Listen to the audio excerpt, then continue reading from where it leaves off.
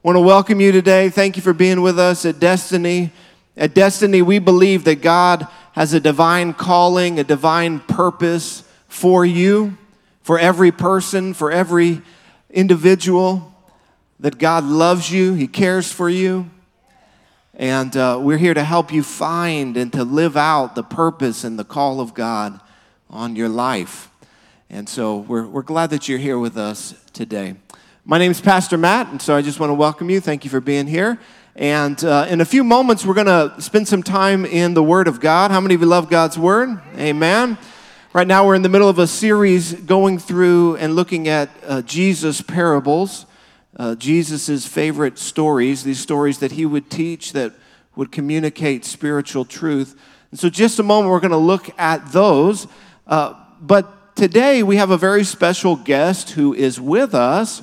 He is a pastor and a church planter all the way from the Czech Republic. And he's here with us today. And it's someone who Doug Pittman, my father-in-law, and one of the missionaries from this church, Doug and Angie Pittman, they've been working with him. And so I'm going to invite Doug to come and to introduce him to you. And he's going to share a little bit of his story and his testimony. And I thought it would really bless you today to hear from him. So, thank you, Pastor Matt. Hey, good morning, everyone. It's a real honor and privilege to introduce to you a dear friend of mine.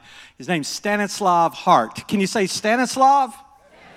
I like that name. I mean, I'm just so happy God gave me a friend with the name Stanislav. I just like to say that, Stanislav. But you can call him Stan for short. I met Stanislav Hart in the Czech Republic, in the city of Liberec, northern Czech Republic, right near the German-Poland border in 2014. I've never been to the Czech Republic. I didn't know who Stanislav Hart was, but I found myself at a pastor's leaders European conference, really the first one this city and this region has ever had. About 200 pastors gathered together in one of the most atheistic regions of the world. And this young pastor, Stanislav Hart, was organizing this whole thing. And I just really admired what I saw in him. And the Lord just connected our hearts together. And with his invitation, we found ourselves going back to the Czech Republic. And I tell you why, we're working in many nations, but there's one place that really makes us feel right at home, and that's with Stanislav and his wife, Yezhina. Can you say Yezhina? And they're raising up a powerful church in this difficult harvest field. Many of the people in their church are former atheists, but I'm going to let him tell his story today. I want you to know we've had shared times of ministry together. We've seen the power of the Holy Spirit move and transform people's lives, a place where altars just explode with people crying out to God and turning to God. And I want you to know today that there's a loud voice of the gospel in the Czech Republic today. Amen? And God's going to break through that atheistic spirit there. And I've been in their home. I've eaten with them. I've been at their table. I've been around their family. I've stayed in the homes of some of their team members. So I've gotten to know them very, very well. And I do have to say in that, I do have to let you know that Yezhina, his wife, makes the best garlic hamburger in the world. I'm telling you, it is worth the plane fare, okay, to go to the Czech Republic. She's been gracious enough to cook this burger for me every time I go, and I feel like it's heaven on earth. They roll out the red carpet. I really feel at home. They receive us. They want us there, and in essence, they're receiving this congregation right here. And I want you to know that we've got gloriously saved, beautiful brothers and sisters in the Czech Republic, and God is doing a work there. Amen? And I just want to say that being around them and their church and their people, they're legitimate. They're legit. And it's a real honor for me to introduce Stanislav to you. This is his first time in the state of Texas. I told him last fall, I said, if you ever get close to Texas, come see us, because they've always opened up their home to us and just made us feel so welcome, and we've enjoyed being with us. I said, we got a guest room, come and be with us. So he made a special trip to come and be with us. It's first time in San Antonio, Texas. Amen. And so look, we're treating him like a Texan this week. He wanted to be treated like a Texan, so we fed him red meat, all right? Okay? I said, what do you want to eat? He says, I want a Texas brisket. So I smoked him up one. Matt and Heather came over, and he had some Texas brisket. I took him downtown, fed him a steak, and he got his picture in front of the Alamo. I mean, can you be more San Antonian than that? You know? Just a wonderful brother in the Lord. Will you receive him? Let's give him a great big San Antonio welcome. Stanislav Hart from Liberec, Czech Republic. Amen.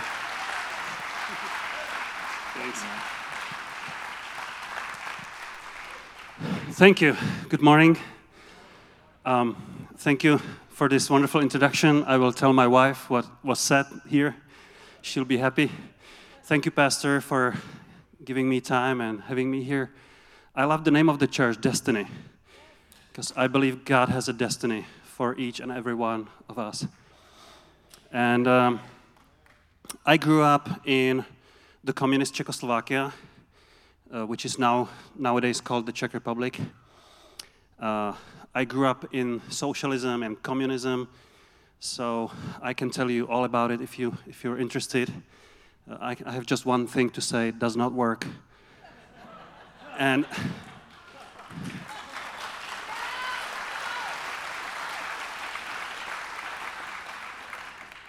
that's my honest opinion. We had to just, everything was standardized. Like, people were not really allowed to have their own opinion, because everything was regulated. You would buy the same milk, just one kind of milk, in the same shop in the whole country for the very same price. The problem was not that people wouldn't have money, but that people couldn't buy what they really needed, because the factories were regulated and were producing stuff according to some 5-year plans, but not according to people's needs. So everything was regulated, and one of the things that was regulated was faith. And in Czechoslovakia especially, the communists managed to just kill Christian faith. And the little few churches that they kept were state-controlled, government-controlled. And as a result, even today, 88% of people are atheistic or agnostic in Czech Republic, which ranks Czech Republic as the most atheistic nation of today's world. And, okay, yeah, you see it right there. And Czech Republic is 10.5 million. My not hometown, but the town where we moved to plant a church is called Liberec, as Doug already said. Only 0.3% are born again evangelical, charismatic, Pentecostal Christians. Everyone together. So if you give it a thought, this is 2011 figure, census. If you give it a thought, only 3 out of each 1,000 people are on their way to heaven, and the rest are on their way to hell. And so our mission, our destiny is to stop that and to preach the gospel. Well,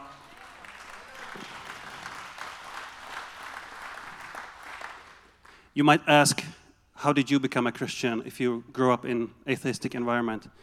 Thanks for the question. Seriously, when I was growing up, no family member of mine, no friend of mine, no one I ever knew was a Christian. It's totally atheistic. And when I was 15, communism finally fell apart, the wall came down, and 2 years later, I became a foreign exchange student to Kansas, USA. And some people were so kind and so nice to obey the voice, the small voice of the Holy Spirit, and invited me to a concert. They were tricky. They said, they didn't tell me it was a Christian event. They just said, Stan, let's go to a concert tonight. And I said, okay. When we were parking the car, my whole body began to shake from my head to my feet. I just began to tremble and shake. When I entered the room, I knew that concert hall was just full of people who were just different. And I could tell, I could feel it in my bones. And this guy came on the stage. His name was Phil Driscoll. And he says, God can change your life. God has a plan. God has a destiny for your life. God loves you. Jesus died on the cross for you. He was saying his personal story and testimony. And I just knew deep in my heart that this was true. It was God's supernatural intervention to my life. I couldn't stand it, so I ran away to the hallway. But they had loudspeakers there, so I kept hearing, God loves you. I said, I can't stand this anymore. It's terrible. I have to go to the bathroom. Loudspeakers again. God was chasing me. Well, 2 years later, and many beers and many cigarettes and many drugs and parties later, I finally decided that there is no better way how I can live my life but to totally give up and submit my whole life to Jesus. And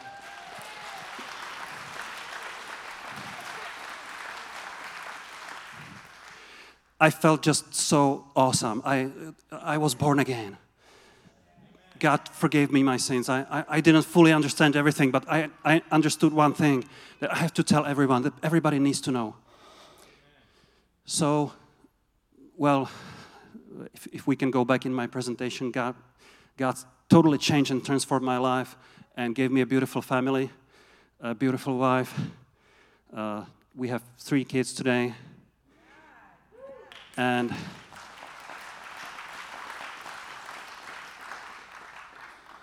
after several years and training and preparation, we went to Liberec, Czech Republic, to plant this new church. Nowadays, Liberec is 150. Yeah, okay, that's the Czech Republic on the map of Europe, and maybe we can go through the slides, please. Okay. So because the people are basically negative towards the church. They don't care for the church. They don't like the church. So we need to connect with them. And one of the things that worked for me was an evangelistic concert. And so now we organize evangelistic concerts. We just do different kinds. We did this. All of this happened just last year, just in 2018. We did 4 different concerts: a rock show, a rapper preaching the gospel on the main square, in between his rap, a gospel, rap soul, stuff like that. So it works awesome. Last year at the last concert in November, 50. This was for young people. 50 young people gave their hearts to Jesus.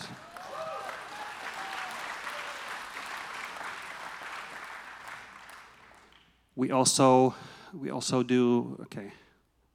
Need to wait. What's on the next slide? Okay. We just started a food bank to feed people. We just need to demonstrate Jesus and do acts of love, acts of kindness. So we're distributing food. We just started also in November of last year, and already we distributed food in the amount of like $2,000. So that's just a start.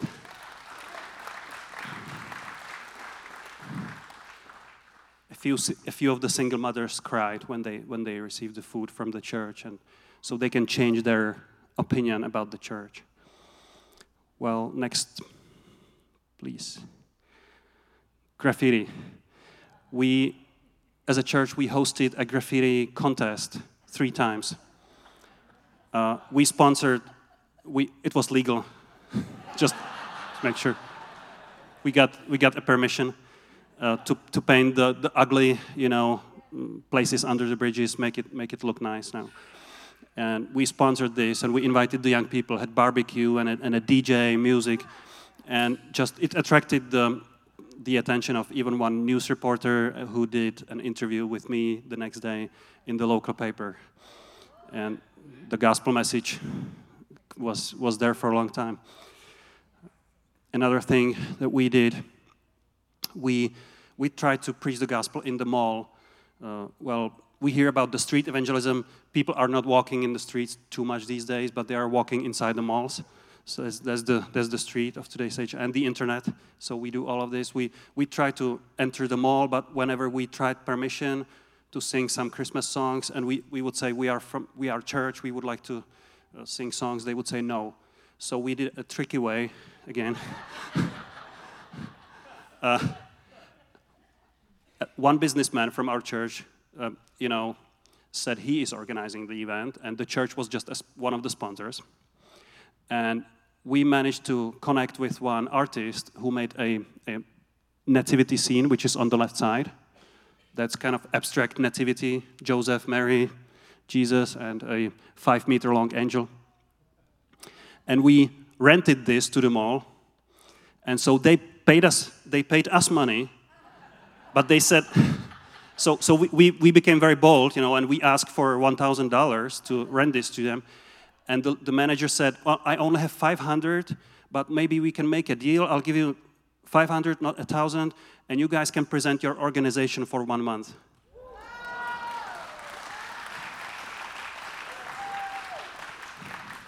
So as a result, we got paid for preaching the gospel in the mall.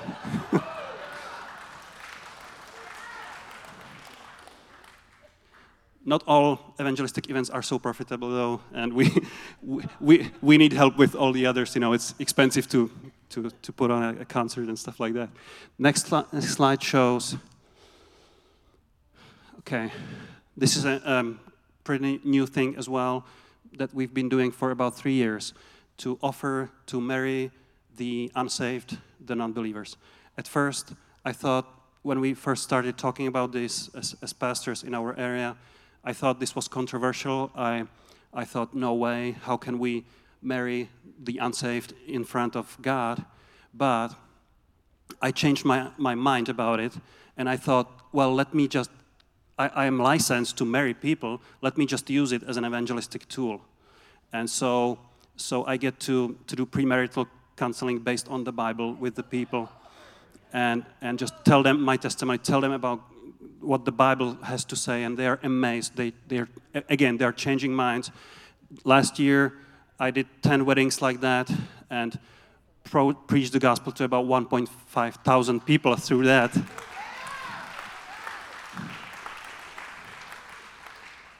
Right at the wedding ceremonies. Today, I'm already scheduled for about 23, I think, weddings. So it's exciting. So that's about it. Can I have one more minute? Maybe 1 or 2 minutes? Okay. Just one story from our own life, to let you know how it works. I believe this can encourage you as well, because people are people all over the world. We had a neighbor as a family, and this neighbor was sick with cancer. And so we would help her as much as we could. Whenever we went buy groceries, we would buy groceries. For her, we would ask her, do you need anything? When I would mow the lawn, I would mow the lawn for her as well. And we just showed love to her. Whenever my wife cooked something delicious, she would always share it with her, give her a piece of pie. How many of you can do that? How many of you can smile at someone and give him a piece of your pie? I think it's pretty easy. It was pretty easy for the people to tell me, let's go to a concert. They didn't even have to, say God or Jesus or anything. They just say, let's go to a concert. And we just gave her a piece of pie here and then. And then her health condition became worse. And so we said, we'll pray for you. You know that we are believers. And she said, yes, I know that. And I appreciate that. So we prayed for her. And time went on. One day, I was at home with my wife, and she got a phone call, and this neighbor was calling, and she said, Mrs. Hart, I'm feeling really bad. Can you please come and help me? And I said, it just came out of my spirit. I just said, get her saved. I'll be praying. So I began to pray. She went there, and the neighbor, she told her, I already tried to call 2 other people, but no one answers the phone. I believe the angels of God were blocking the phone lines. the other phone. So she got a phone call and she says, I feel real bad. Can you call the ambulance? Can you help me? And so my wife took her phone and began to dial the hospital. But she just couldn't finish. And she says, you know what? We have to do one thing first. Would you like to know that your sins have been forgiven? And that Jesus washed away your sins? And that you're ready to meet God? And she said, yes. So they prayed the prayer of salvation. After she was saved.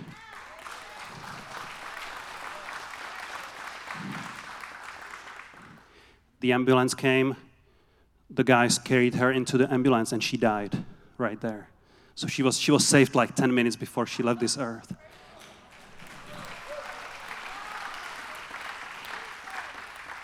And we were all like shocked, like we were excited and sad at the same time. She was very dear to our hearts, but we were like, wow, God, you saved her. So I called a friend, he's an evangelist, and I told him what happened. And he says, wow, praise the Lord. And he says, go for the neighbors now. Because he's an evangelist. And I thought, how can I, so should I like knock door to door and said, well, our friend, neighbor just died, she went to heaven. Do you also want to go to heaven? It didn't make much sense to me, so I didn't know how to preach the gospel now. But then my wife had an idea, and she said, she approached the late neighbor's daughter, and she said, well, my husband is a preacher, he could speak at your mom's funeral. And she said, well, we didn't really originally want any speech at the funeral. We just wanted to make a little tiny funeral. But we know that you guys were like family to my mom and that she loved you. That's what she would want. So I had and the whole neighborhood came. I had a chance to share the gospel at the neighborhood.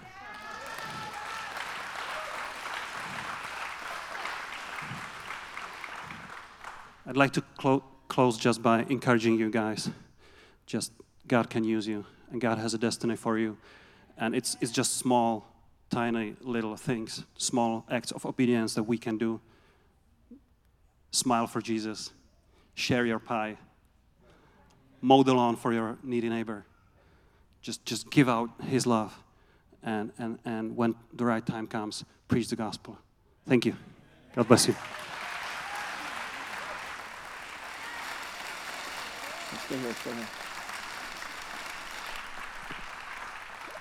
I believe that Stanislav is God's man for the hour in the Czech Republic. Do you believe that? I really believe that.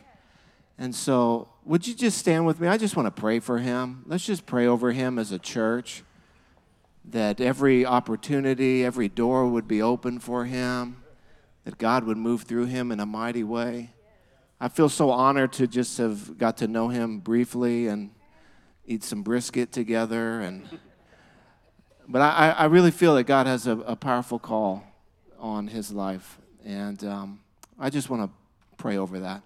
Father, we thank you for Stanislav, Lord, and his family. Lord, we thank you for the way that you have rescued him. Lord, this powerful testimony of you chasing him down, Lord, at a concert. Lord, that you got a hold of his life, that you touched him, you changed him. Lord, that you saved him. Lord, as he continues to take your message of life and love and hope to his community, to his nation, Lord, that you would give him strength, that you would give him, Lord, a power in your spirit, Lord, a power and a conviction as he shares your word, Lord, that it would produce in people's hearts a repentance from sin, a love towards God, a faith towards God. Lord, give him ideas and strategies, Lord, of how to reach his city. Lord, that you would even wake him up in the night with new ideas, with new vision. Lord, surround him with people who will come alongside of him and to carry the vision and to carry the weight of ministry. Lord, that you would bring a team around him, Lord, that would just invade this city and this country. Lord, we ask you for a mighty move of God, Lord, in this place. Lord, that a generation would rise up, that would call upon the name of the Lord, that you would use this man as an integral part of what you want to do in that city, in that nation. We thank you for it today, and we just speak life and blessing over Stanislav in the mighty name of Jesus. Amen. Amen.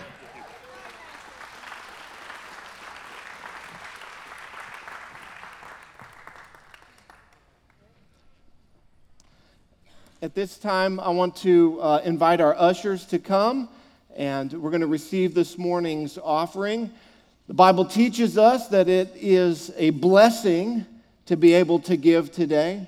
And so we thank all of you who give and support the ministry of Destiny Church. And we want you to know that the Lord is a good God and that He does bless us, and that we are a blessed people today as we give. I do want to remind you of all of our missionaries that are all over the world and the work that they're doing. Many of you have made commitments, you've made pledges to give and to support our missionaries. I just want to remind you of that and encourage you to be faithful in your giving. Father, we thank you that we have received so much from you, Lord. The gift of your Son, Jesus, the gift of salvation, the gift of redemption, the gift of adoption into your family. Lord, as we give today, we don't give because we have to. We give because we get to, because you've blessed us. And it's a joy to be able to give and to sow into your kingdom. Lord, take what is given and break it and multiply it and bless it and use it, God, to expand your kingdom, to bring more people into your family, that more people in this community and around the world would hear the life-saving message of the gospel of Jesus Christ. Lord, thank you for everyone who's here today. Lord, those who are able to give and those who are not, we just speak blessing over them today. In Jesus' mighty name, amen. Amen. I do want to let you know that Pastor Stanislav has a book that tells a little bit of his story and what God is doing there in their ministry. And he will have these for sale after the service today, and that helps to support him and his ministry. He'll be out in the foyer if you want to stop by and pick up one of his books. I highly encourage you to do it. I've read through it. It's awesome. It'll build your faith, and it'll bless him and his ministry. And so after service today, you can pick up one of these. They are $5. And also, if you just want to bless him, man, please do that as well. Okay, how many of you love the Lord today? Amen. We're going to jump into the word this morning. God's given me a word for you today, a word that will speak to you and that will bless you and that will strengthen you in your faith. And so if you would open with me in your Bibles to Matthew chapter 20. We are spending time looking at the parables of Jesus, and today we're going to look at a parable that I think is really quite interesting and will potentially offend you today. How many of you came to church to be offended today? Well, if you're coming to Destiny, you should know better that, that's pretty much what you're going to get here. Anyway, it offends a part of us that needs to be offended. And so we're going to look at this today, and I know that ultimately it's going to bless you. Did you know that God wants you to be full of joy? Did you know that? That God wants you to be full of joy. In fact, Jesus said, I've spoken to you, I've given you my commands that your joy may be full, not empty, not running on fumes, not that your joy tank is only halfway or 90%, but, like if you're like me, when you go to the gas station and you fill up your tank, you keep filling it and filling it. The thing cuts off, and then you want to get every last drop of gas in there that you can, so you squeeze it again, and it stops, and then you squeeze it again, and it stops, and you squeeze it again, and it sprays all over everywhere. And then you think, okay, I maybe have enough gas. Listen, God wants your life to be full of joy like that. Amen. Constantly being filled with His joy. And joy is a happiness and a contentment and a peace and a satisfaction that is internal, that is constantly renewed and constantly replenished. And it's not based on external circumstances. If things don't go your way and all of a sudden you're not full of joy anymore, well, let me tell you, you didn't have joy to begin with. You just had an external happiness based on secondary circumstances. When Jesus talks about joy, he's talking about a happiness and a satisfaction that transcends even when things don't go your way. How many of you like that? That's what Jesus wants for us. He says, I've spoken to you that your joy may be full. And so when we come to God's word in the larger context, God has given us his word. One of the reasons is that as we would learn it, study it, and live it, that it would produce joy in our lives. Joy is one of the fruit of God's Spirit. As we're filled with the Spirit of God and walk with the Lord and live a life that is in relationship to God, that joy is one of the things that's produced and birthed in our lives. Now, I can tell what you're full of by watching you when things don't go your way. When life comes and life hits you and somebody rubs you the wrong way and sort of shakes you a little bit, what spills out is what you're full of, right? So if what's on the surface is rage and anger and malice and payback, revenge, that's what you're full of. But when life doesn't go your way and you just say, well, praise God, I know I serve a king who's sitting on the throne, and his plan and purpose for me will not fail. That means you're full of joy, a happiness and contentment that transcends even the momentary, the temporary circumstances of life. And so I want to talk to you today, and this parable is going to show us, we're going to see something that will rob you of joy. We're going to learn about something that will steal joy from you. It will suck it out of your tank like somebody stealing gas from you. And then you wouldn't have joy either. So I want to talk to you about something that will rob your joy. And we're going to see this in this parable from Matthew chapter 20, verses 1 through 16. Jesus says, "The kingdom of heaven is like a master of a house who went out early in the morning to hire laborers for his vineyard. After agreeing with the laborers for a denarius a day," that's the payment, "he sent them out into his vineyard. And going out in the third hour, he saw others standing idle in the marketplace.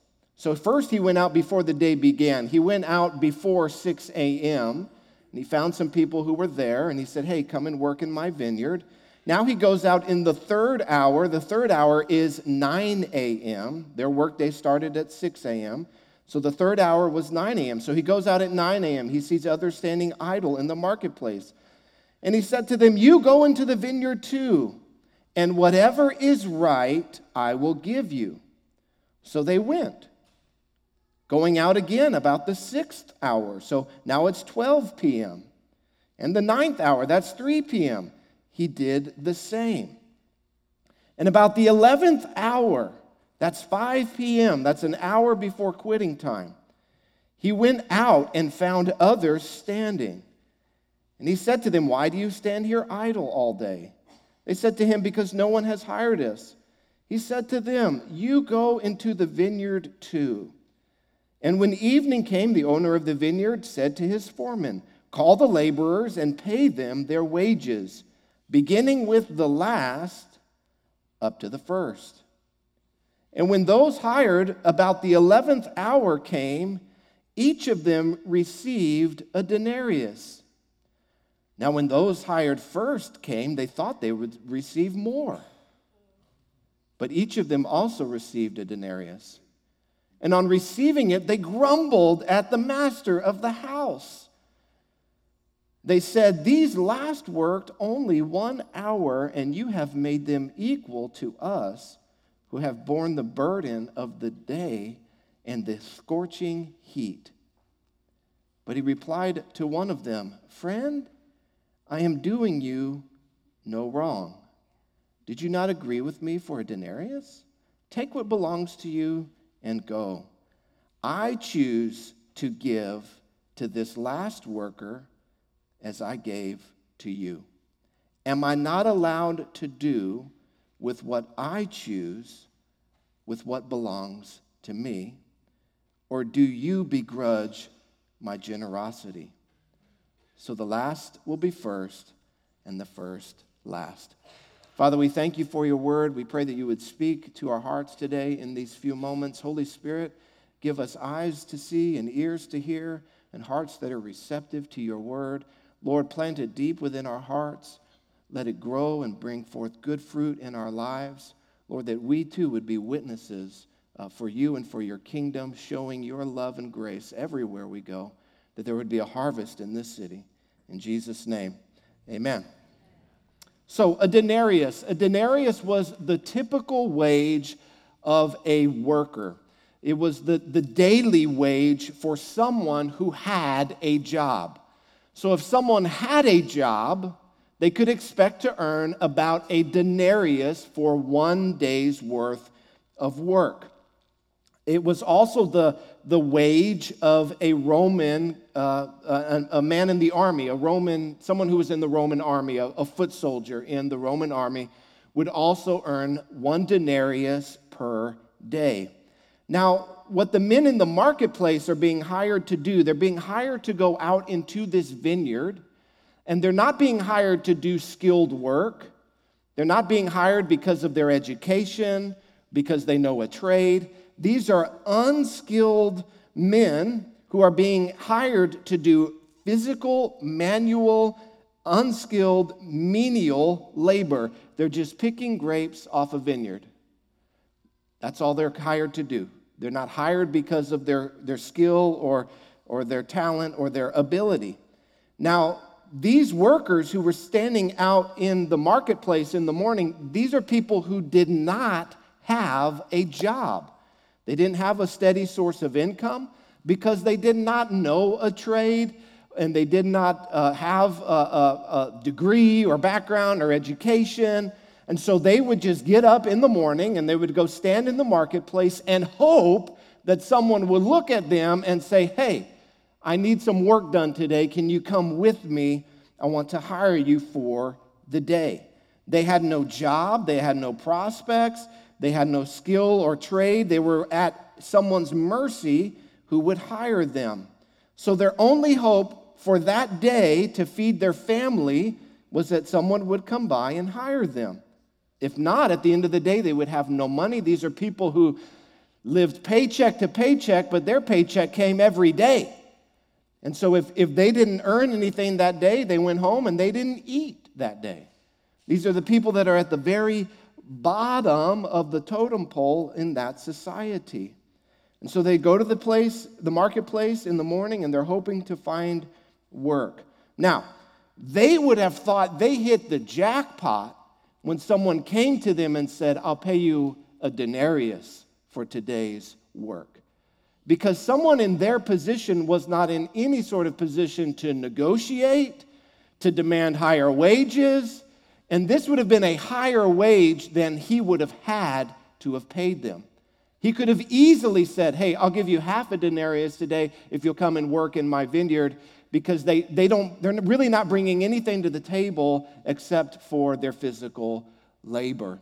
And so what we're seeing already is that this master is being very generous with the people that he's hiring at 6 a.m. to go into his field. When he says, I'll give you a denarius if you'll come and you'll work for me, none of them argue, none of them debate, none of them try to draw a higher bargain or ask for a higher wage. They're readily able and excited to go and to work for the master at that rate. And then we see the master goes out again. He goes out at 9, he goes out at 12, he goes out at 3, he goes out at 5 p.m. And he says to those people, he says, just come and work for me and I'll pay you what's right. We don't have to negotiate a wage. I'll do right by you. And then as he lines them up from the last to the first, they start to pay out a denarius. Now imagine the guys at the end of the line, right? These guys over at the end who have worked 12 hours. They've worked the whole day. And here the master, it appears, is committing to pay people a denarius per hour, right? He pays the people who worked an hour, some less than an hour, one full day's worth of payment. And then when he gets down to here, they must be thinking, man, he's going to pay me 12 days worth of work. This is awesome. I don't have to work for the next 2 weeks. But then he gets down to the end, and what does he pay them? He pays them the same. Now, how would you have felt? How would you have felt? Would your initial excitement of being paid a denarius, a decent living wage for doing menial labor when you really had no hope or prospects to begin with, would your excitement have faded? Come on, be honest, we're in church. Yes. Yes. How many of you would have grumbled? Yes, I would have. I would have been the loudest guy. I am that guy. Wait a minute. These people over here, it was sunset when they came in. This guy barely picked 3 grapes. Look at my baskets. Look at what I've done for you. Look at all the work. And he gets paid the same as me? No, this ain't right. This isn't just. I deserve more. I deserve better. Now, listen to me very carefully. Jesus is not teaching a parable on how to run a business. This is not the point of this parable. Jesus is not teaching socialism or that people who don't work very much should get the same pay. That is not what Jesus is teaching about. Jesus doesn't say, and business shall be like this. No, he says, and the kingdom of heaven will be like this. Amen. The kingdom of the world is not like this. Just try showing up at 5 p.m. to work tomorrow, and you'll find out that the kingdom of the world does not function this way. This is a parable about the kingdom of God. Anyone who tried to run their business this way wouldn't be running it this way very long. They would go out of business very quickly if they ran their business this way. But this is a parable about how God operates in his kingdom. This is a parable about how God operates in his kingdom. The master of the house is God in this parable. The workers in the field, these are everyone who have put their faith in Christ, who have come to him, who serve the Lord Jesus. The truth that Jesus is teaching about is in regards to God's grace in salvation. To God's grace in salvation. The master is God. The workers are those who are saved. Now, those of us who have been saved and serving God for a long time, the point is that we should never look down on those who have only recently come in to the kingdom of God. This is the point that Jesus is teaching, that all of us must constantly recognize our need for God's grace. It doesn't matter if you've been serving God for 1 day or 100 years, you still need the grace of God. You still need God's grace. Just as the original workers in the field did not deserve a full denarius for their wages, neither do you deserve God's grace, whether you've been serving God your whole life or not. It's undeserved, unmerited favor. Now, what changed for the workers? They were very happy to go and work in the field. They were very happy with the wages. Wow, this master, he's being so gracious and generous to us. Absolutely, we will go and work in your field today. What a blessing. What changed for them? What robbed them of their joy? It was when they began to compare themselves to other people. And that will rob you of your joy every time. When you start to compare your life to someone else's, when you start to compare God's blessing others to how God is blessing you. You want to talk about something that will steal and rob your joy? Take your eyes off of Jesus and start focusing on everybody else. You'll be one of the most depressed, angry, bitter, nasty Christians comparing yourself with everybody else. Now, this is a real problem. This is a real problem. The Bible tells us that we should not compare ourselves to one another. The Bible teaches us that comparison is unwise, so that to practice this as a way of life would be foolish. It would be unwise. But we know that with Jesus' disciples that this was a major problem. This was something they did regularly. They were constantly keeping a tally of who was the greatest. Every week they would, stop and compare, well, who did the most miracles and who cast out the most demons? And, well, okay, Peter walked on water, so I guess that bumps him up a couple notches, but he also sank, so, that takes down. Like they were keeping this constant thing going. This was a big problem for them. And Jesus knows that if his mission is going to be successful and if the church is going to be successful, that this idea of comparison within the body of Christ, it has to be eradicated. That the disciples cannot think of themselves as better because they found Jesus earlier or just decided to follow Jesus sooner rather than the people who would, follow Jesus on the day of Pentecost or 50 years down the line. Can you imagine if they would look down upon people who came to Christ later in life? That's what he's talking to them about, because comparison is a big problem for the disciples. We know that they didn't get it because later in this chapter, a few verses later, James and John send their mom to go ask Jesus if James and John can sit on thrones when Jesus comes into his kingdom. So they didn't get it. It didn't sink in immediately. So if you're someone who, doesn't immediately get the scripture or it really impacts your life immediately, hey, you're in good company with the rest of the disciples. So just 10 verses later, they send their mom to go say, hey, we think we're better than all the other disciples. When you come into your kingdom, can we sit on 2 thrones with you? Jesus will give you the big throne, but we'd like 2 smaller thrones if that's okay. And we think it's well-deserved, Jesus. I mean, look at our reputation. Look at our rap sheet. Look at our resume. I mean, come on. We're the sons of thunder here. Come on. But this wasn't just a problem for the people of Jesus' day. How many of you know that comparison is a big problem for us in our day? I don't know if you've heard of these things, these phones here, these little magic devices, like social media. When you get on Facebook or Instagram and you start flipping through, God's just blessing everybody but me. Must be nice.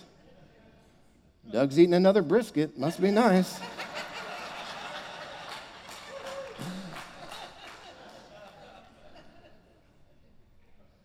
Man, wow, look, this person posts a picture of their kid's bedroom, and look how clean it is. Must be nice. Wow, look at what so-and-so did for so-and-so on their anniversary.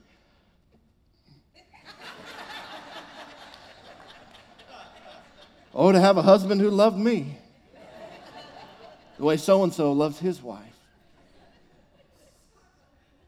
Oh, wow, they're on vacation again. Oh, wow. Yeah, but they probably don't tithe like I do, so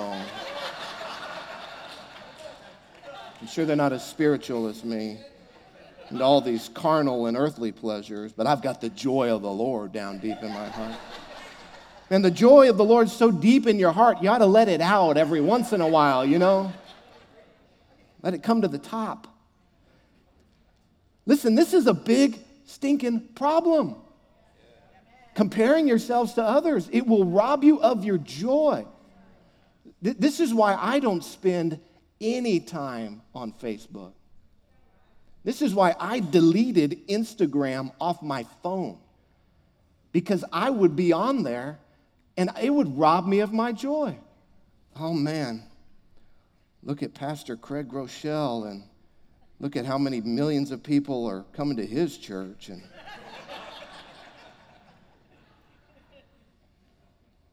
they have like a 24-hour baptismal pool that just people baptized all the time. Oh man, so-and-so, they opened another campus. Okay, well, wow. Oh man, look at all these people getting healed over there. Ah, goodness. They're probably healing people by demonic power. That's probably what they're doing. It's probably the devil. You don't think I'm susceptible to the same temptations? I got rid of that stuff. It was robbing me of my joy. I don't need this. I got an incredible family. I got an incredible wife. I got incredible children. I got an incredible church. Are you kidding me? This comparison thing, it will rob you of your joy. That's what these disciples are doing. Paul said, Philippians chapter 4, he said, I have learned in whatever situation I am in to be content. And can we just be honest? Paul was in some pretty stinking bad situations. Paul was in some situations that are worse than anything you'll ever experience.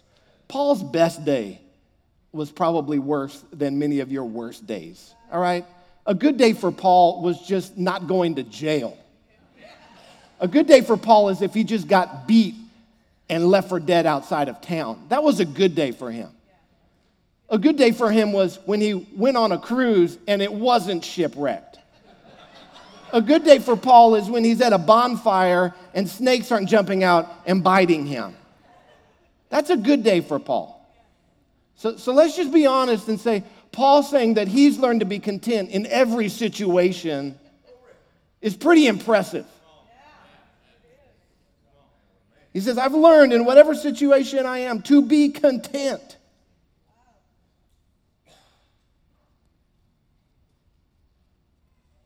I went to breakfast yesterday.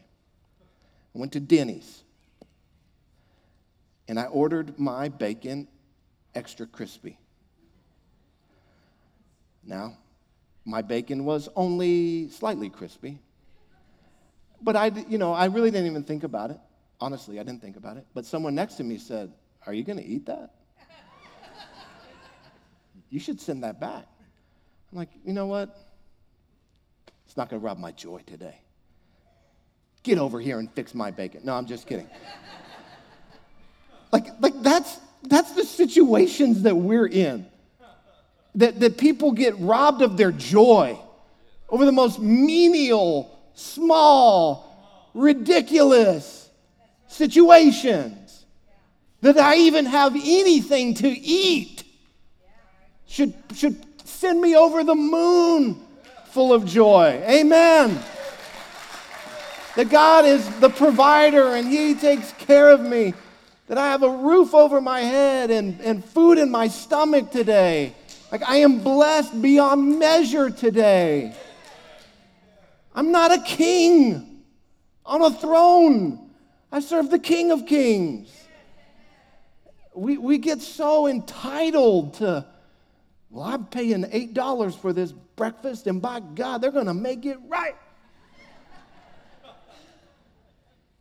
Tip. Here's a tip. Cook your bacon right.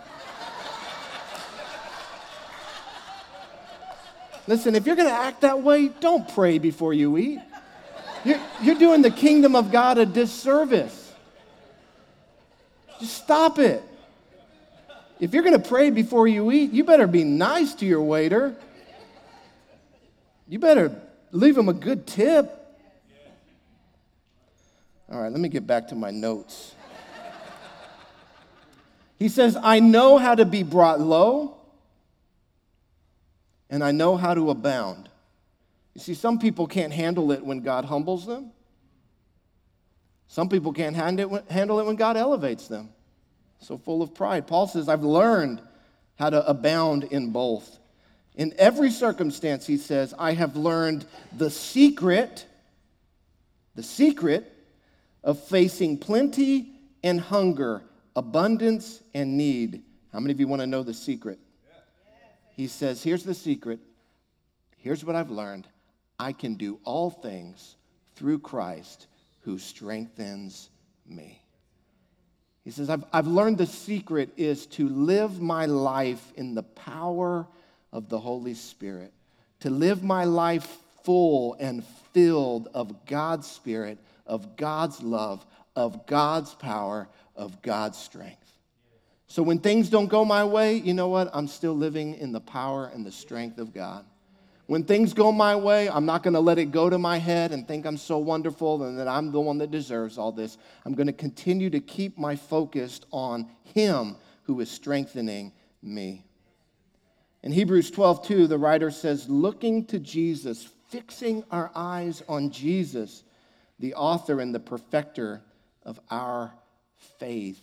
That we don't get sidetracked, that we don't take our eyes off of Jesus, that we don't start looking at everybody else and what they've got, and wow, they got a raise, and wow, they're going on vacation, and wow, look at them, they got a new car, and man, me, oh my car's only, got all these miles on it, and don't the Lord see me, and all the work I'm doing for Him, it sure would be nice if, God would bless me, blah, blah, blah. That will rob you of your joy. And let me just remind you of what you deserve this morning.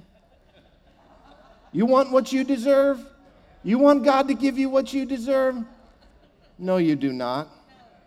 There's a tendency sometimes in those who have been serving God for a long time to think that we have somehow earned or merited God's goodness and grace and favor and blessings. And you haven't. You haven't. Pastor Stanislav told the story about this woman who came to Christ in the very last moments of her life. That's what this story's talking about. And that she now shares in the eternal life that Jesus purchased for her. And that none of us should ever look at that and say, well, man, I've been serving God all these years, and she gets the same grace that I get. Yes, she does. Because you don't deserve it either. The thief on the cross. The thief on the cross with Jesus. It says Jesus was crucified between two thieves. That when the crucifixion started, both of them were mocking Jesus. Both of them were saying to Jesus, if you're the Son of God, if you're the Messiah, hey, don't you have a good relationship with God? Can't you call down angels and get us out of this? You're not really who you say you are. But as the hours went on, one of the thieves began to see that there was something different about Jesus. And on the cross, this thief was converted. He had started his life and lived his whole life. The result of his whole life, where his decisions went and took him, was to be executed publicly for his crimes. Not a good person. To be crucified, you had to be a really bad person. And here he's up there, probably a murderer, probably a terrorist, probably an enemy of the state. He is a bad dude. And on the cross, he begins to say, we deserve what we get. This is what we deserve. We deserve to die for our sins, but this Jesus, he doesn't deserve to be here. He hasn't committed any sins. And he looks at Jesus and he says, Lord, will you remember me when you come into your kingdom? He puts his faith in Jesus in the very last moments of his life as he's dying for the sins that he's committed. All of the things that he has done wrong have led him to this point. And what does Jesus say? Oh, you're way too bad. There's no place in heaven for people like you. No, Jesus says, today you will be with me in paradise. Today you'll be with me at paradise. Now let's just contrast this quickly with Judas Iscariot. Grew up in a good Jewish family, knew the Jewish law, kept all the rules, followed Jesus for 3 years, sat under the best Bible teaching anybody could ever sit under, went to the master's seminary, right? 3 years of walking with Jesus, of learning from Jesus, of studying the words of Jesus. He comes to the end of his life and he makes one bad decision. A whole lifetime of following Jesus, of keeping the rules, of doing the right things. Judas was even sent out on missionary trips to go and to heal people and to cast out demons. He had done some really good things for God. And it's not that everybody recognized that Judas was a bad dude. When Jesus says, one of you is going to betray me, what does everybody say? Is it me, Lord? Is it me, Lord? It's not like everyone, had a light bulb moment. Oh, yeah, it's this guy. It's the guy named Judas. No. Is it me? Is it me? Is it me? Is it me? Jesus said of Judas, he said, of the one who betrays me, it would be better if he had never been born. Now some will look at that and say, man, he lived his whole life godly, and he had at the very end, he had one bad moment. Does that one bad moment outdo everything good that he had ever done? And then you look at the person on the cross, and man, he did everything wrong. And at the very last moment, all he did was ask Jesus to forgive him of his sins, and that's it. Listen, you have to understand that without faith in God, there's no hope for anyone. That none of us, none of the good deeds, none of the righteousness, none of the things that we think would stack up and add up in our favor, the Bible looks at that and says that God calls it filthy rags. Every good work, every good deed that you've ever done, it doesn't add up to anything in God's book because we've all sinned against God. And there's this part of us that says, yeah, but I've done so much more, and I've worked so much harder, and honestly, I've just been better. God, you're going to give them that grace? And that thought in you, that thing that's being offended by this type of story, it's called self-righteousness. It's you thinking that you have a righteousness that you have earned somehow. And this parable is told, this story is told to show you that you don't. The master asks the question, look, am I not allowed to be gracious to whoever I want to be gracious to? Do you begrudge my generosity? Is it not on God to decide whom he shows his grace to? Is it up for you to decide? Thank God it's not for us to decide.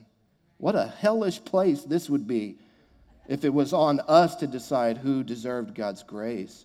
No one deserves the grace of God. We have to remember that we only deserve one thing from God. There's only one thing that we've earned, and it is not good.